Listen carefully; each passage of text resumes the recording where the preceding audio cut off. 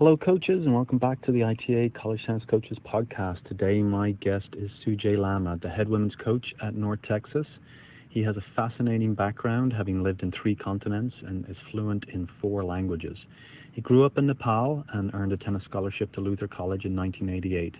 Since then, he has coached some of the top WTA Tour players at Grand Slam events, won national championships as an assistant coach at Florida, and now has 23 years head coaching experience at the University of Illinois and North Texas. In this podcast, we discuss what he learned from several mentors within the tennis industry, his thoughts on international recruiting, advice for younger coaches, and many other interesting topics. I hope you enjoy my conversation with Sujay. Coach Sujay Lama, welcome to the ITA College Tennis Coaches podcast. David, it's a pleasure. Thank you so much for having me on your show. Yeah, it's good to see you. It's been a number of years, but really nice to get caught up with you and learn from you today. So lots of questions here for you, as I do all the guests. I want to take you back to some of your earlier days. So you were the assistant coach at University of Florida for 3 years with Andy Brandy. You're also the head coach at the University of Illinois for 8 years. So when you moved over to North Texas, did you believe that it'd just kind of be a short pit stop for you and then you'd be back in the Power Five kind of thing? Or what were your thoughts when you started at North Texas? Dave, I was, with a very open mind coming to North Texas here. I really had a great experience, two great Power Five institutions in Florida and Illinois. But coming here, I came with a really open mind. And the one thing that was really important was for me to kind of start fresh here, and to really build something that from the ground up, because I knew that I was coming to a team that really only had like 3 scholarship kids that were healthy. So I knew I need to come here and kind of start. So like my first year here, I remember I recruited 5, walk-ons from campus. We lost 19 straight matches, So really I came here, because I saw a lot of potential. At that stage, I was 40, so I came with an open mind. And yeah, in the first couple of years, I must say first 4-5 years, I actually had some looks at some Power Fives, but it's one of those things that, all of a sudden you just feel so good about a situation where you go, wow, my quality of life has really enhanced by like 100%, And there was something really special that was brewing over here. The community really took me over here, the administration. And so there were so many things that just kind of clicked here. And so I'm so glad I actually had that opportunity, with Florida to see what it was to go all the way to the top of the mountain, and also at Illinois to kind of build a program from like 75 to like top 16 and go to several NCAAs. And so that was a great experience, but building this program from ground up was special, and really, I mean, I always say this last 16 years have been the best years of my life, and my kids have grown here, and this area has been just awesome for my family too.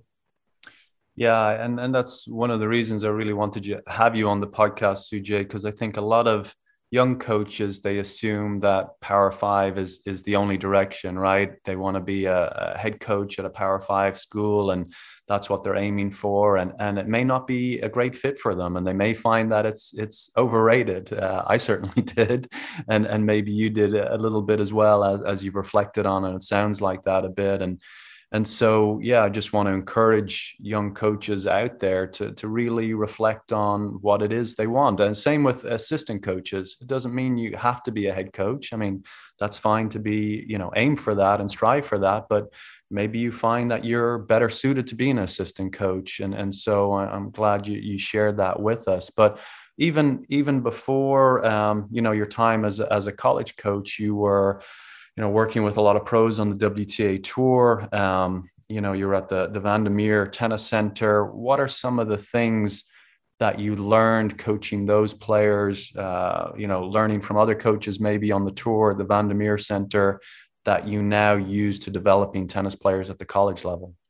Well, first of all, I mean, I think there was 2 qualities I had, I think, when I was a young coach going there. I mean, with just okay, openness, what's this all about? So I think the 2 things I had was I was very positive, and I was very passionate. So when I look back, I go, I did not know a whole lot about coaching. I had played the game, and of course I'd coached a little bit over, summer and stuff like that. But as I was kind of getting into that was that I had the passion and I was extremely positive. And of course, I had a great work ethic. So I think that gave me a lot of opportunities. And so I was very, very fortunate. That was exactly the time that the player development program had started over there. And so there were a lot of great junior players and, a lot of great professionals, especially the women that were coming through over there. So, I got really lucky with a lot of great players. And then the next thing I realized, I was with Amanda Coetzer, and I started traveling, from, smaller tournaments to all the Grand Slams. So I was really, really fortunate to do 14 Grand Slams, 10 of them with Amanda and a bunch of the other kids. But I think one thing that I learned early on was that, look, for everybody, development is different. You cannot just go with, okay, this works with this person, and so this has to work with somebody else. So I think that was one of the number one things I learned was like, because I had a player, Naoka Sawamatsu, she practiced really literally hour 15, but it was incredibly intense. And then Mercedes Paz from Argentina, who is now the Fed Cup captain for Argentina, I traveled with her. I mean, she needed to hit 4 or 5 hours a day, So I think that was number one, I think was, learning that everybody's different. And so you've got to make sure that, you have an idea of development, which is catered to each individual.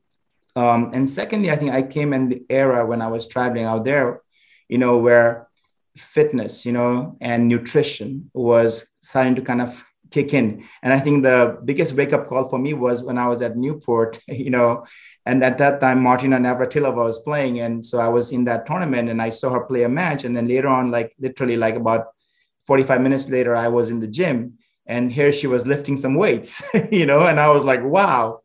And so I think, this just the way the tour was evolving and how, the professionals were really into their fitness and nutrition. I think that was also a huge eye opener for me too. So how do you apply kind of the individual needs of each player now within your program? Because that's often a hard line for coaches, right? One player maybe needs something a little bit less and, they would actually 1 hour of intense practice might be better than 2.5 hours. But then the other players are like, well, she only has to practice for an hour. Why do I have to do 2.5 hours? And so how have you worked over the years to try and give the players what they need individually, but also maintain that team cohesion? Yeah, I think being innovative is very important. I think that's where now, if I look at our practices, is so different. Like, for example, this morning, we had 4 kids that came for practice, 3 come a little bit later in the afternoon. And some of our practices are now where there's only 2 people that's coming. So I think that's one thing. 2 is, I think for me, is really having the right support staff. So I have now, 2 coaches in my staff. I have a volunteer coach, full-time volunteer coach, for the whole year. And I've got a full-time assistant coach. And then, of course, a really, really good strength and conditioning coach. So I think it all comes down to communicating with them on a day-to-day basis and also seeing the needs of the individuals too, because there's different levels of players here and different levels of expectations they have and what they want to accomplish too. So I think it's a constant, communication with the staff, with the player, and then also having a gauge on where they are physically too and what part of the season you are. So I think, again, being innovative is key because, there were days as a head coach, I used to have the same practice where everybody's coming and you're trying to accomplish and think that really for me, and when I look back now, is if you really want to develop the players, where the development is going to come is more on that one-on-one basis than on that group setting. Yes, you can accomplish a bunch of things, when you have the 8 people out there or 6 people out there. But I think where real development takes place is a little bit more the individualized sessions, whether it's a small group or just the one-on-ones. Mm-hmm. And so, going back now to your early days as a college coach at Florida, I mentioned you worked with Andy Brandy there. You won 2 NCAA team championships, 3 SEC titles in your 3 years at Florida, which is amazing. And I'm interested to know, what did you learn from Andy at that time that, again, you still apply to this day? Wow, that's a loaded question, right? There's so much, you gain from somebody like Andy. I mean, it was amazing. I have a great relationship even now. I mean, we share the same birthday. So we always, of course, talk once a year for sure on the 17th of August. But I have amazing respect for Andy. I think one is just the work ethic. I mean, Andy was the kind of coach that came at 6 o'clock in the morning, every morning at 6 o'clock. I think the consistency of the work ethic, that was amazing. The passion that he had for the game. And then also he was a developmental coach. And I always say, it's not what you do, but how you do it. And I think for me, when I look back at, my time with Andy, I mean, he put a lot of time on the court one-on-one. And he was the kind of, coach that, like, he would do like one drill, like, for example, let's say wide out to the forehand, for a balance. He's the kind of coach that he did that like maybe for 30 straight minutes, just one thing, and I think in this day and age, everybody is like, hey, I want to do 2 minutes of this and I'm bored and I want to do something else, and so the lack of attention to details, right, that takes place because we want to get to the next one. I think with Andy, it was like, okay, attention to detail, and then, you know what, if it's a boring deal, no matter what, we're going to do this. So that was Andy. Straight shooter, Andy, I mean, was what you saw, what you got, whether it's talking to the recruit, talking to players. I really always felt like, or talking to me, he was a straight shooter and he was always very honest, upfront. And then also, communication with me. I can tell you a good story. We are playing Texas. At that time, Texas was like, I think, top 3 program. And here's a match at Florida. There's about 1,000 people watching. And, we had a disagreement about coaching somebody on the court. And he calls me and I'm following him. I'm thinking it's going to be behind the fence, something. And I'm following him. He takes me all the way to the office. He opens the door. Match is still going on. 5 minutes, we go at it. We open the door, we come back, we win the match. The next day is like, Sujay, lunch is on me. So just a great guy to work with. And again, I mean, I can go on and on about, so many things I learned, but I think just his honesty and just the work ethic. Very good. And then, you started then at the University of Illinois and you were there. I'm not sure how many years you were there at the same time as Craig Tiley. And interested to, obviously most of us in the tennis industry now know who Craig is and kind of got his start, at the University of Illinois, or at least that where he became a little bit more well-known and is now leading Tennis Australia and the Australian Open. But were there some things that you learned just observing Craig and how he went about his business on a daily basis, and maybe some things you may have learned from him?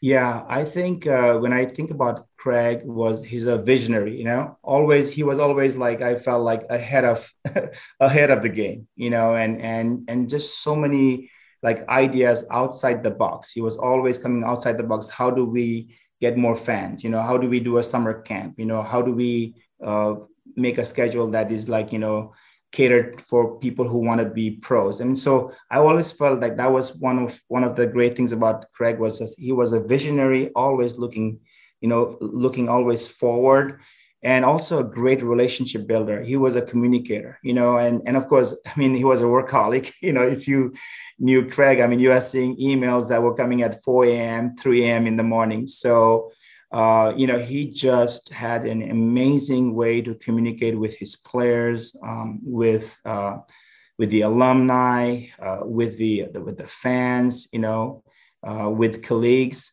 And then just again, those, the one-on-one player development, so many times, like I would see him at 7 a.m. with Kevin Anderson, like I think every morning, like around 7 a.m. when Kevin was around, I mean, I saw Kevin working on a forehand or the serve,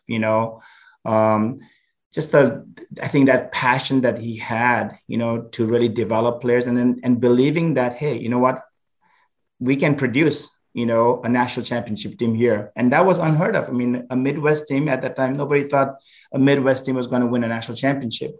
And then belief that, hey, you know what, we can use, college as a pathway to professional tennis. And, proof is in the pudding, right? I mean, Rajiv Ram, Amir Dalik, all those guys, I was so fortunate to be around, when they were at Illinois.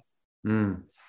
And when you talk about communication, again, do you, as you speak to younger coaches as well and try and mentor younger coaches, I mean, is that skill, is that God-given? Is that something that Craig actively worked on and crafted and improved upon? Because we think so much, as a college coach coming into the industry, you think it's about development, right? And player development and bringing a team together and things like that. But you maybe fail to realize just how important those communication skills are with recruits, with parents of recruits, with coaches of recruits, then donors, alumni, athletic administration. It seems to always come back to communication. And how would you encourage a young coach to maybe work on their communication skills, develop self-awareness around that? Where are they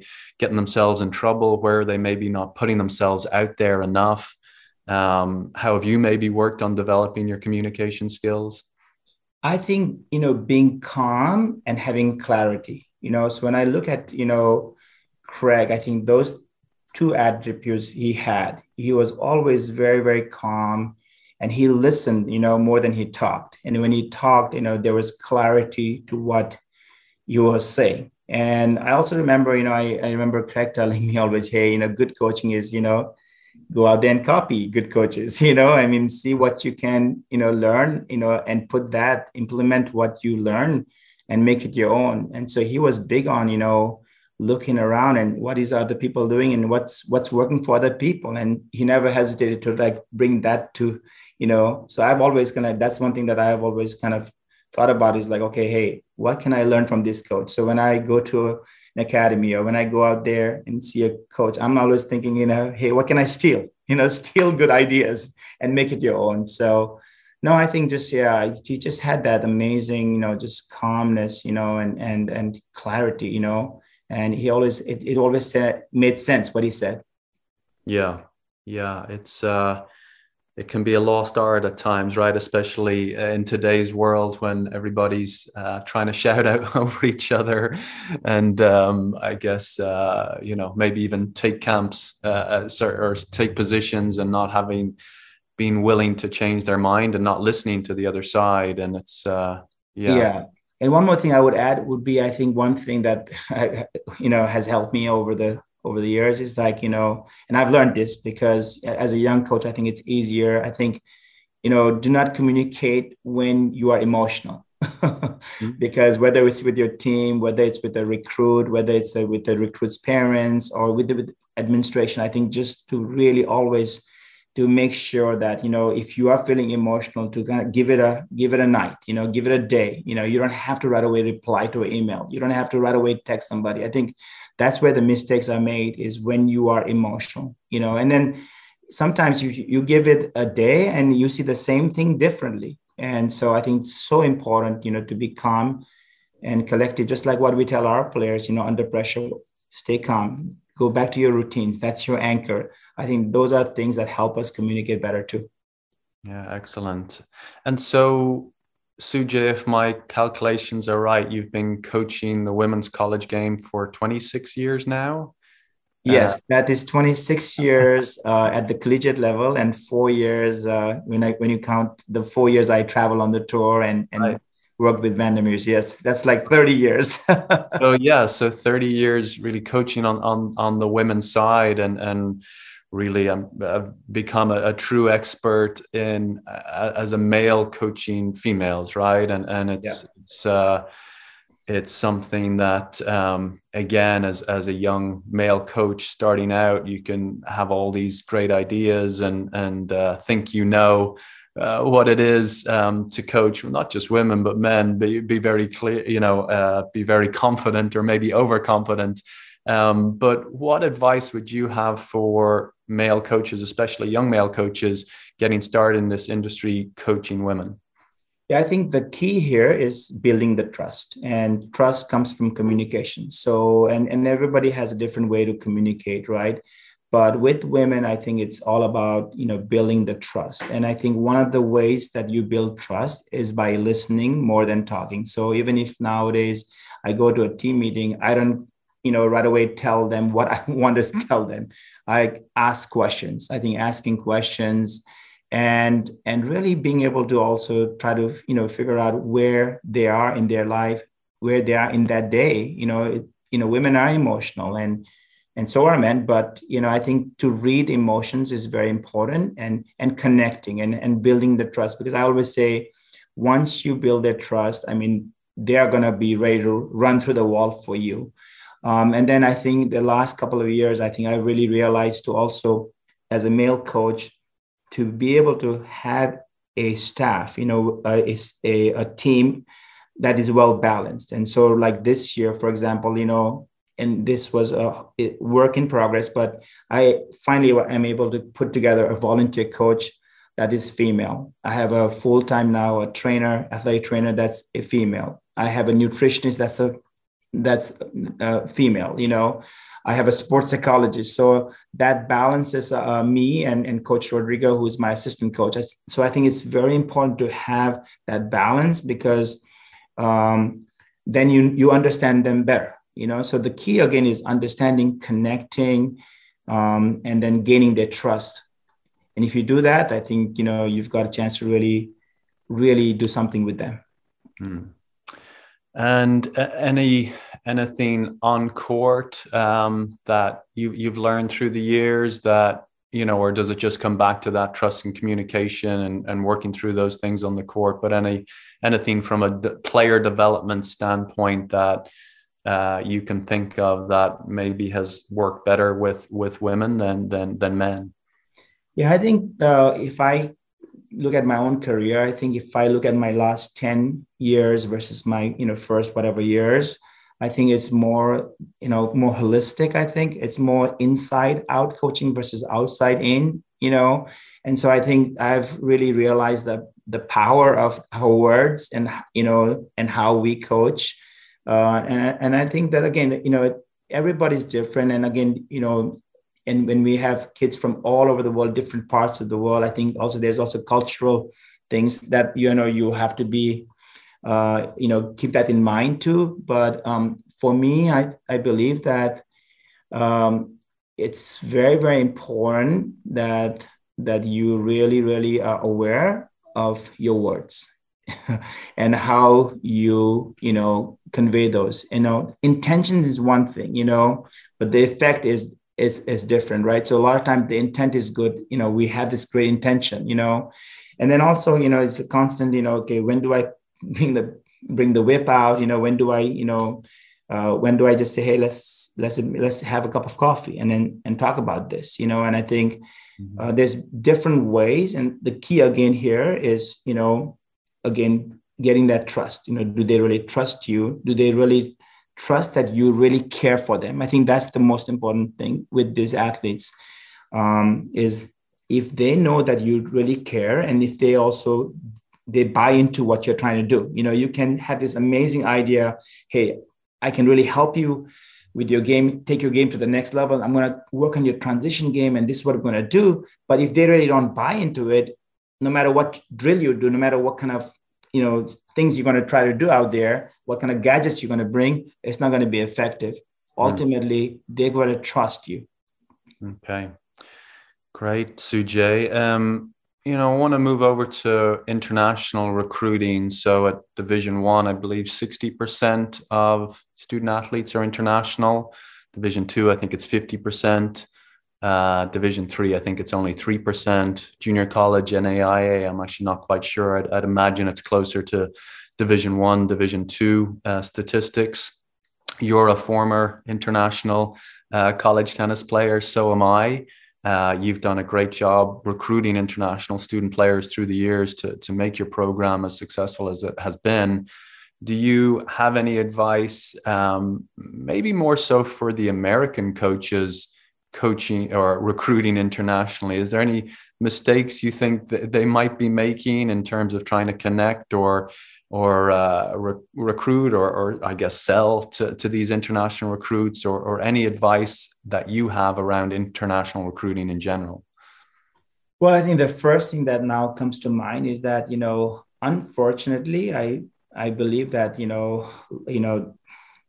it's a business now, and unfortunately, there's so many agencies out there, and yeah, I mean, there's some really good agencies too. Don't get me wrong, but it's become a money making machine, and so and a lot of times I think they have a pecking order too, where they want to send their kids to. I think so.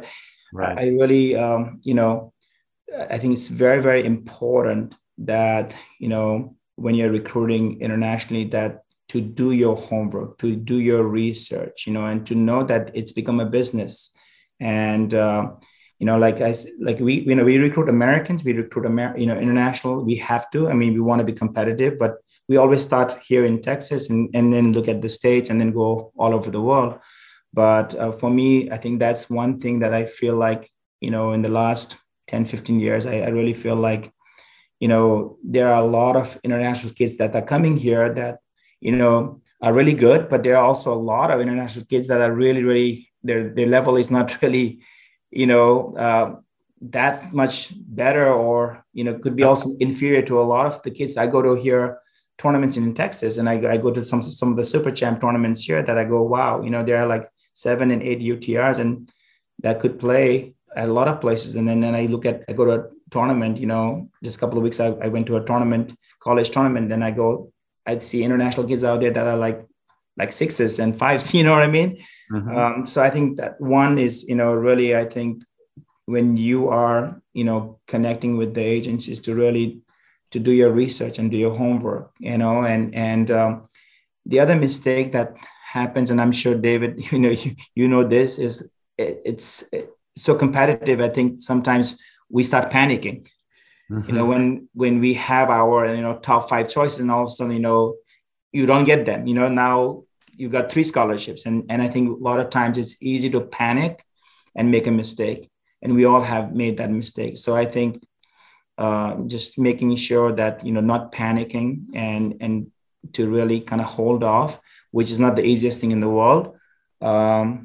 I think that's really, really important. And the third thing I think is that so much of the international recruiting, we don't get to see them play. And so, when you look at videos and even some results, you don't really know how do they really, really behave under pressure, because really tennis is it's all about hitting targets under pressure, right? Everybody looks great. And so it's very, very important part of the evaluation, and so like, how can you, actually really watch an entire match, how can you kind of get a feel? And, I think so that's important. And if there's an opportunity to go and see them compete a couple of times, of course, that would be the ideal situation. But now with live feeds and stuff like that, I think to really watch A to Z, not just watch footages and highlights, but to really spend time watching the entire match. And that way you really get a chance to see their character, because that's what we are looking at ultimately, is looking at, do they have the character under pressure? Can they hold under pressure? Can they deliver? Because that's what happens when they come off, there's pressure and people are folding left, right, and center. Yeah. No, I love the way you put that, hitting targets under pressure. That's a great way to put it. I haven't heard it that way, but you're right. Can you hit those targets when it really matters? And then just around recruiting as well. So with your 4 years or so on the tour, you obviously met a lot of people internationally, kind of probably who's who within the tennis industry at that time. How have you maybe maintained those relationships, cultivated those relationships through the years, through the decades, really? And how would you encourage other coaches to kind of develop and curate, a pool of connections internationally, and then maintaining that as they, extend their careers as a college coach? Yeah. I mean, there's no simple answer. I'm a communicator, and I love relationships, I love friendships. And so for me, it's a day-to-day thing. It's, sending the text messages, sending the emails, making a phone call. I go to US Open, not just to recruit, but actually I get to see a lot of people that I know from so many years. And also I'm always also very big on, sending cards, personalized cards nowadays. I mean, that's like, a lot of people, when they get something that's written, it's a whole lot different. Like, even like when we go to tournaments, I always make sure we come back and we write a handwritten note, and every kid writes, signs it and writes something. And then I always send them. And so whenever I get these coaches, they'll meet me in regionals. They go, "Hey, thank you so much. That was so nice of you." So I'm big on that. I always, make sure that I have a bunch of cards out here that I'm sending. But no, it's really connecting. And one thing I also like to do, Dave, is that, people that are close to me, I always start the morning sending a little motivational. It starts with my team, with my kids, a group of friends. And so there are people that I send that, and WhatsApp is a great way to get things done, send a videos. And I love that. I like making people feel good. And when they really truly know that you are genuinely, trying to make a difference in a positive way. And it has nothing to do with recruiting at that time, maybe, Yep. When they see that consistency that you do, I think that they also say, "Hey, you know what? You should look at this guy and this program," So it's, again, relationships. Mm-hmm. Okay, Sujay, we're going to move into some of these rapid fire questions. So what is the best piece of advice you've received from anyone in your life? It doesn't necessarily have to be tennis related. My mom, she gave me 3 before I left Nepal many, many years ago. And she kind of knew that probably once I go, probably I won't come back, Mm-hmm. But, happiness is a state of mind. I love that. She always said, happiness is a state of mind. The more you give, the more you receive.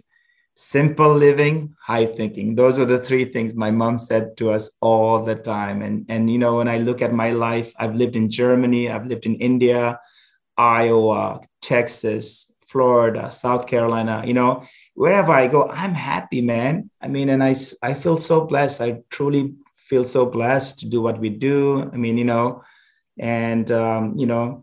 it's so easy. We talk about this to our kids too. Always, like, human beings, we always look around and we go and, "Oh, that's grass is greener on the other side." I've never been that way. You have to find your nirvana. You have to find your happiness within, and then if you wake up in the morning and you are excited to go to work and make a difference in people's lives, you're going to be happy, but if you keep craving for something, that desire is what creates unhappiness, So yeah, those sayings from my mom definitely helped a lot.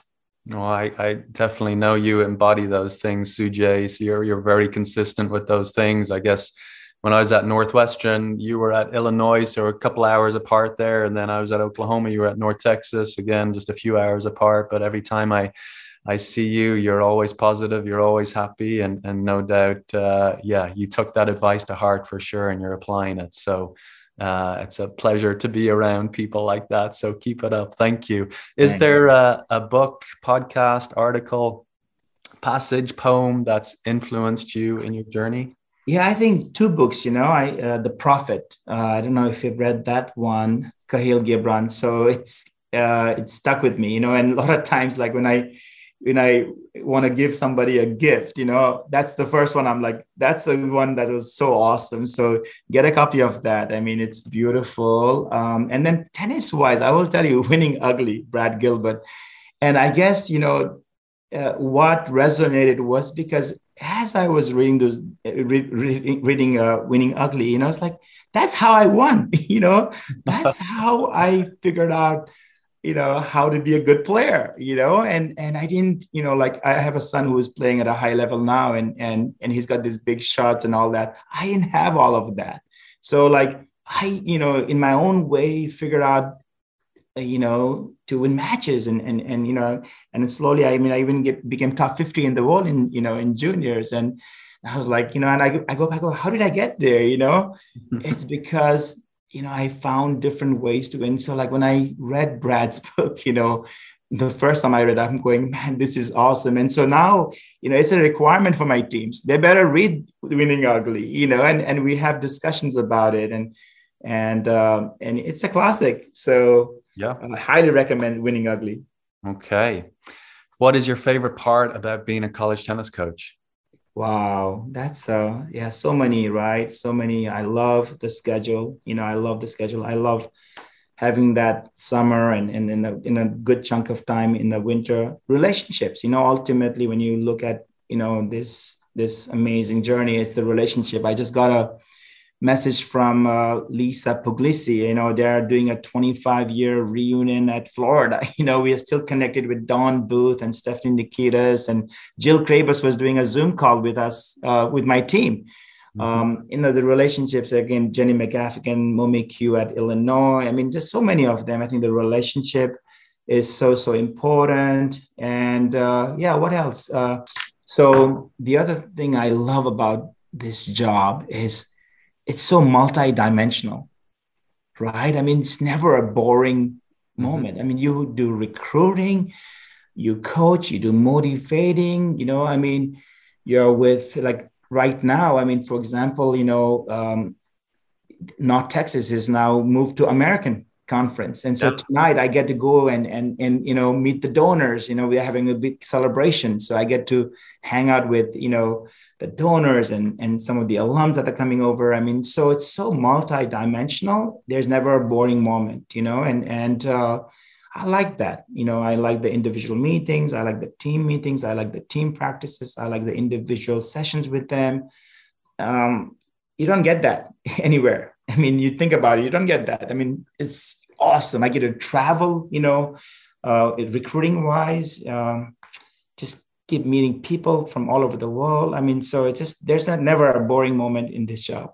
And so if you could sit down with Sujay 15 years ago, getting started at North Texas, what would you tell that Sujay and why? Yeah, I would say focus on building that staff around you, making sure that you really have like this team. So I always talk about this team now. And so I think when you are a little bit younger, ambitious, sometimes you want to do everything yourself.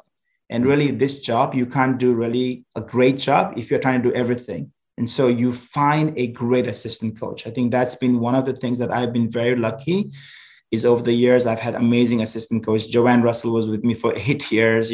Jeff Marin now at Liberty, his head coach, he was here for 5 years. Coach Hammond, who was a head coach at TCU, was with me for 5 years. I mean, now Coach Rodrigo is doing a great job. So I think that it's so important to have the right team, find a great sports psychologist that does not just sports psychology, but also team building. Make sure that, you are involved in the hiring of a good trainer, a good strength coach. You have a say because, you need that core group. If you have a great core group that you really trust, that they all are invested, they really care about your kids, they all want to do well. And then you have a great communication system and there's accountability. Then it's a smooth sailing, but if you are disjointed, which is so easy because life is so fast in college world, it's so easy to be disjointed. So I think having that team is important. And I have, bi-weekly staff meeting and I bring lunch here, I make it everybody that comes there for, an hour and we're eating and we're talking about every player, where they are, what they can do better, and if there are disciplinary problems, to be everybody on the same page, documenting, everything that we are doing. If there's issues. So, and that's important. And I think that's one thing for the young coaches, I would say is, documentation and making sure that, you are not saying, okay, I'll wait for this meeting until, 2 weeks from now. Things are happening, document, make sure somebody's there with you. And having a progression, because number one, that's, going to help you. Number two, it's going to protect you. And number three, it's the fair way to do it and being upfront, with the team too, where you stand with everybody. Very good. And what is one new idea or change you've made in your program this season and why? Wow. So it started with the retreat. I'd never had a staff retreat ever. So I saw the basketball teams having a staff retreat, and I'm like, you know what? That sounds like a great idea. So, and in the summer, we even did a project with the team. We read a book, and I think it was my assistant who came with this idea. I said, hey, you know what? Yale, I think, or Princeton, one of the teams read this book about the dysfunctions of a team, and why don't we read this together as a team? And then this will be a nice prelude to what will happen maybe in the season. And so we had monthly Zoom meetings, and we had different team members work together to do a presentation on a chapter and things like that. So that was unique. I think having that preparation with the staff and with the team and coming into the season, I think that was kind of different, because now as we are maneuvering through the season, we are having they're going, oh wow, that's what we learned, right? And now, hey, look, that's what we learned. Now this is how we tackle that. And this is important. So I think, again, preparation, right, Dave? I mean, I think that's the key is preparation, and so that was a little different way to prepare for a season, Cool. And then is there one drill that you do regularly with your team that you believe has, an impact on their development, or maybe just something they enjoy doing at practice and livens up the spirits a little bit? Yeah, look, I mean, transition shot, right? I mean, so like everybody, spends so much time on the baseline. They'll come to the net for the volleys, overheads, but how many times, are we doing transition shots? So I think the two games that we do play often is dingles, where I think you know what dingles is. I think everybody knows what dingles is, right? So, but I encourage during the dingles rally that they actually can come forward, and so we actually give more points when there are two people at the net winning points. So I think that is a fun game. And it's also a good way to start like cross-court rallies, right? People want to hit, especially girls like to hit a lot of balls cross-court. So dingles will never fail. It's fun, it's energetic. And then we call shankles the other one where where you have to win 3 points to, come to the side where you are the queen of the court, right? Where so you hit throw a short ball, they come in and they win the point. They stay, they get a volley, they win that, they throw overhead. And I'm big on transition because I feel like, that's the third most important shot in tennis. After serve and return, it's the transition shot. Everybody can hit the forehand and back. And so, I love transition games. And those two are really popular. Okay. Well, Sujay, I think we did it. Thank you so much for all your advice and wisdom today. I thought this was great. So look forward to getting it out to our coaches. Dave, appreciate it a lot. I hope you guys enjoyed my conversation with Sujay as much as I did. Just a couple of quick reminders. Firstly, the ITA College Tennis Coaches Convention is in Las Vegas this year from December 3rd to 6th. If you plan on registering, try to do so before November 9th, because that is when our room block ends and you won't be able to take advantage of the great preferred rate. So try and do that as soon as possible. And also, if you could share www.tennisforamerica.com with your seniors and your recently graduated alumni, I'd greatly appreciate it. This is the year of service program that the ITA has been conducting over the last few years, and would love to get some great applicants this year to start next summer. Thanks, and I'll see you on the next podcast.